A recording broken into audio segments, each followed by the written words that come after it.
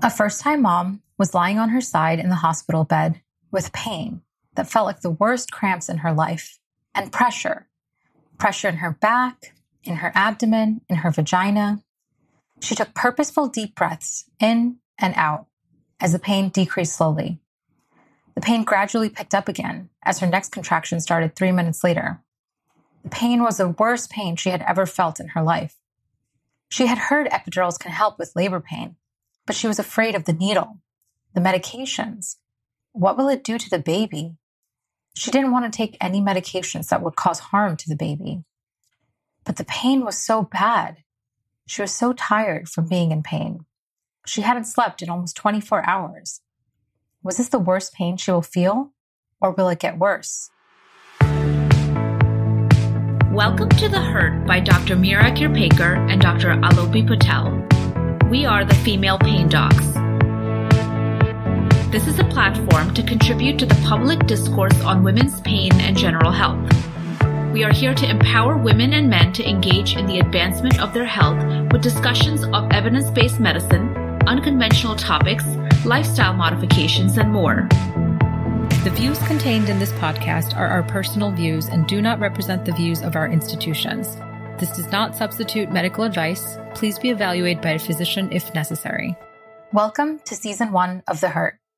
On today's episode, we're going to discuss labor epidurals, meaning epidurals used during childbirth to help mom have pain relief during delivery.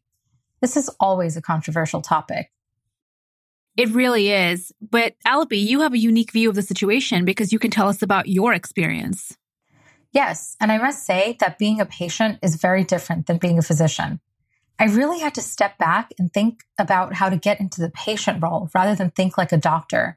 But I'm so happy that I had one, and we will discuss all of the benefits of an epidural, as well as some of the possible side effects on today's episode. And we've actually received feedback that our listeners appreciate the historical backgrounds in each episode. So let's briefly delve into the history of labor epidurals. Dr. K, do you want to tell us a little bit more?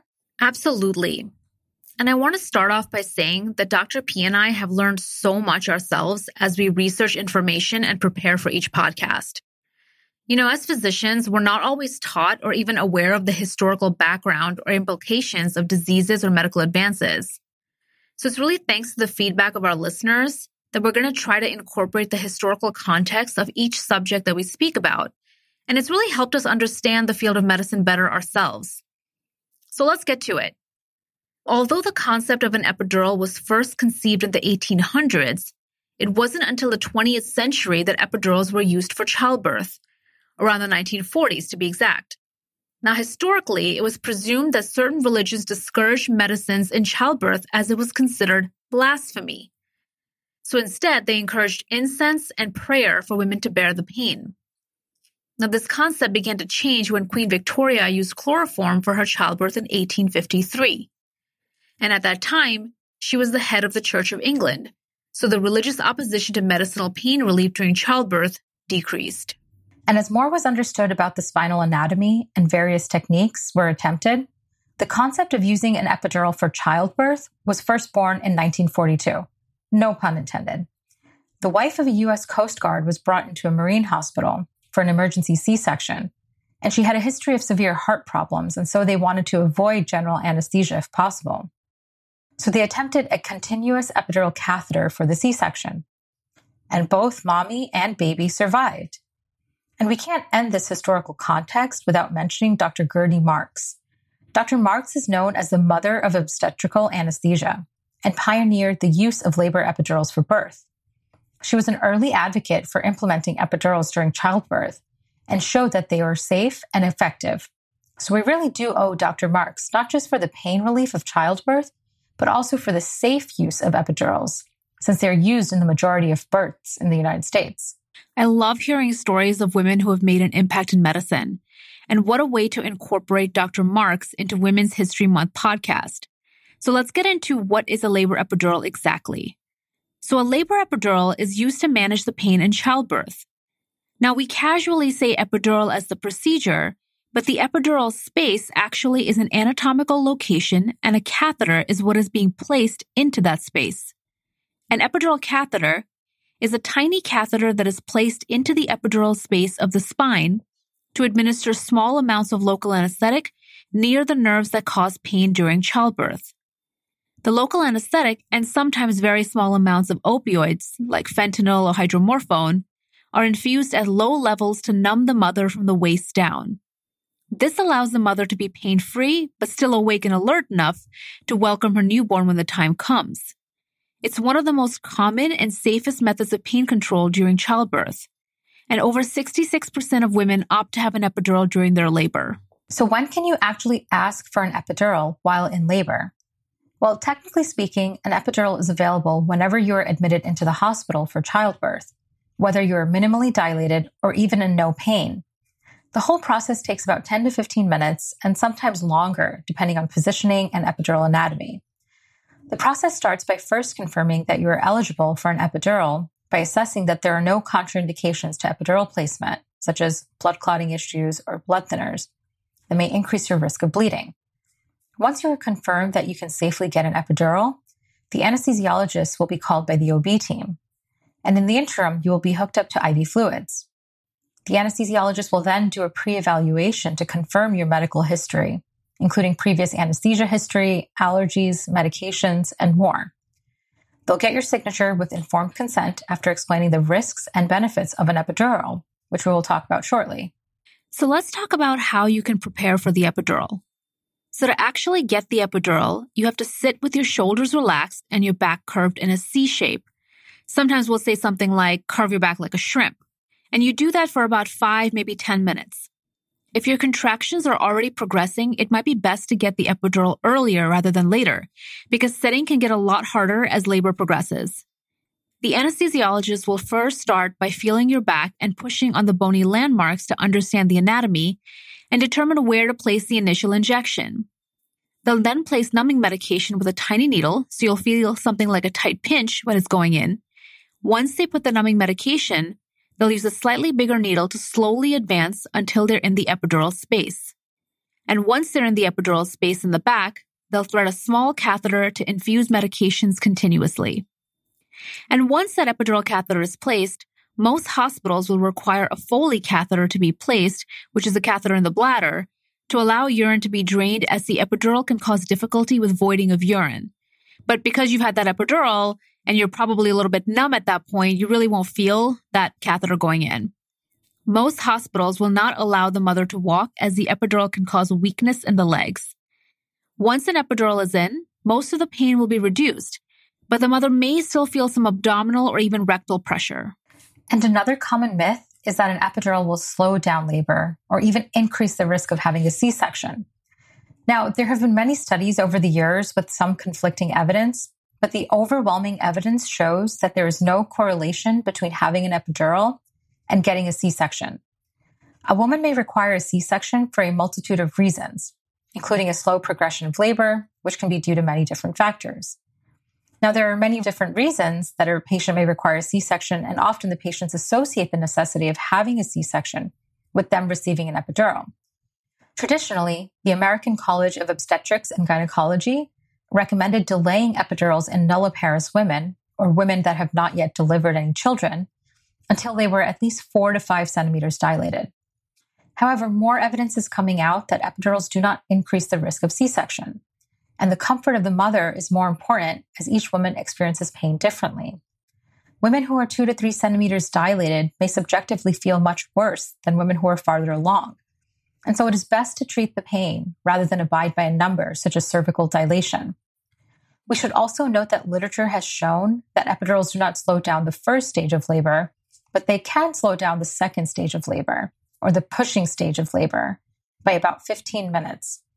And also, one more note, in the event that you do require a C-section for whatever reason, the epidural can actually be used as the primary anesthesia for the incision, instead of needing a general anesthesia, which can come with its own risks in a laboring patient. So that is another potential benefit of having an epidural. So epidurals are very effective in treating labor pain, with almost no pain being felt and having minimal side effects. The risks are low and the side effects are treatable. So the most common side effects include a slight drop in blood pressure that can be treated with medication, Another condition that can occur is a headache, also known as a post-dural puncture headache. So it's important for me to say that this is not a dangerous or life-threatening headache, but it is a special kind of headache where the pain is brought on by sitting up or standing up and can go away by lying down. So if a post-dural puncture headache were to occur, it typically happens about 24 hours after the epidural is placed. And that's because the headache is brought on by a potential puncture of the dura, which is the protective coating of the spinal cord with spinal fluid. And as that spinal fluid leaks out, there's a potential for a headache that could last a few days or longer. Now, these headaches can be treated conservatively with fluids, caffeine, and medications like Tylenol. So in rare instances, if the pain does not improve after a few days, an epidural blood patch can be done to fill the epidural space with blood to patch the hole. Now, this is a similar process as the initial epidural where we use the needle to find the epidural space, but this time we put in some of your own blood into the epidural space to patch that space that might be leaking some spinal fluid. Now, the chances of this headache happening in the first place are extremely low and usually less than 1%.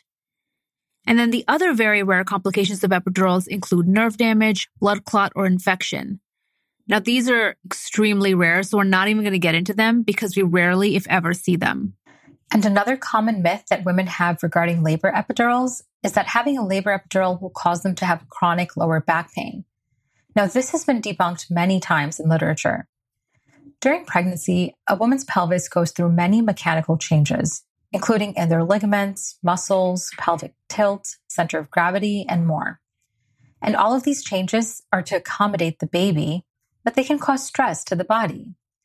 The pelvic ligaments and pelvic structure return to their normal structure over time, but often some of the anatomy is changed and can cause some degree of misalignment, manifesting by placing pressure in different parts of the body, such as the sacroiliac joint or the lumbar bones. And this pain may become chronic in nature, and often women associate it to the epidural that they received. It's also important to note for women with pre-existing back pain or leg pain due to potential nerve irritation that they don't overstretch their legs and pelvis during the pushing period, since the epidural will have them be numb from the leg down and they may not notice that they're causing further nerve irritation. Now, many mothers are also concerned that an epidural can cause harm to the baby. Now, there is no evidence that suggests that an epidural can cause cerebral palsy or long-term effects on the baby. And in fact, there was a controversial paper that came out recently implying epidural anesthesia is mildly associated with autism. Now, multiple professional societies, including the American Society of Anesthesiologists, the Society of Obstetric Anesthesia and Perinatology, and the Society of Maternal Fetal Medicine, have addressed the flaws of the study and made a statement regarding the validity of the findings. So the following is a quote from that statement. Quote, "While the authors speculate about mechanisms like maternal fever that could explain a link between epidural pain relief and autism, none of these are plausible or confirmed in the analysis. Epidural analgesia involves administering small amounts of dilute local anesthetics and opioids into the mother's epidural space. Very low levels of these drugs are transferred to the infant, and there is no evidence that these very low levels of drug exposure can cause harm to the infant's brain. We urge women to continue to choose safe ways to relieve pain, including epidurals, for a positive childbirth experience. Our organizations will continue to foster research and education in all aspects of childbirth care, including the safety of labor analgesia for mother and child." Some women also worry that having an epidural means that they will be paralyzed for the birthing process. It's important to understand that although you will be numb, you will still be able to move your legs. Numbness is a temporary sensation due to the continuous infusion of local anesthetic. The risk of truly permanent paralysis is extremely low, with rates estimated to be 1 in 20,000 to even 1 in 80,000, meaning 0.00125%. But they're likely even lower than this.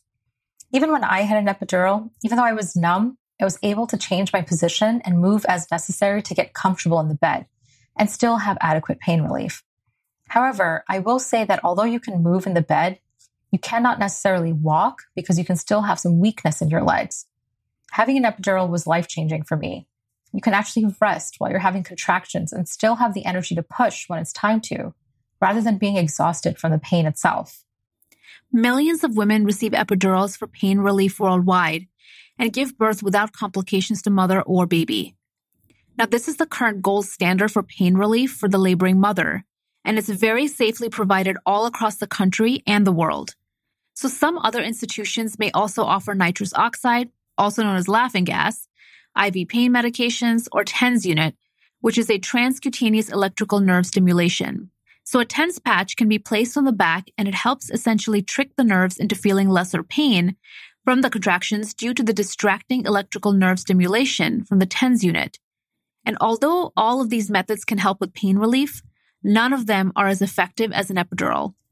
We hope we were able to clear up some myths about labor epidurals. It is best to discuss your individualized risks and benefits of an epidural with your OB and your anesthesiologist. Most women can safely receive an epidural and have no side effects or complications. Always ask questions to your medical team if you have any concerns. We are all here to help.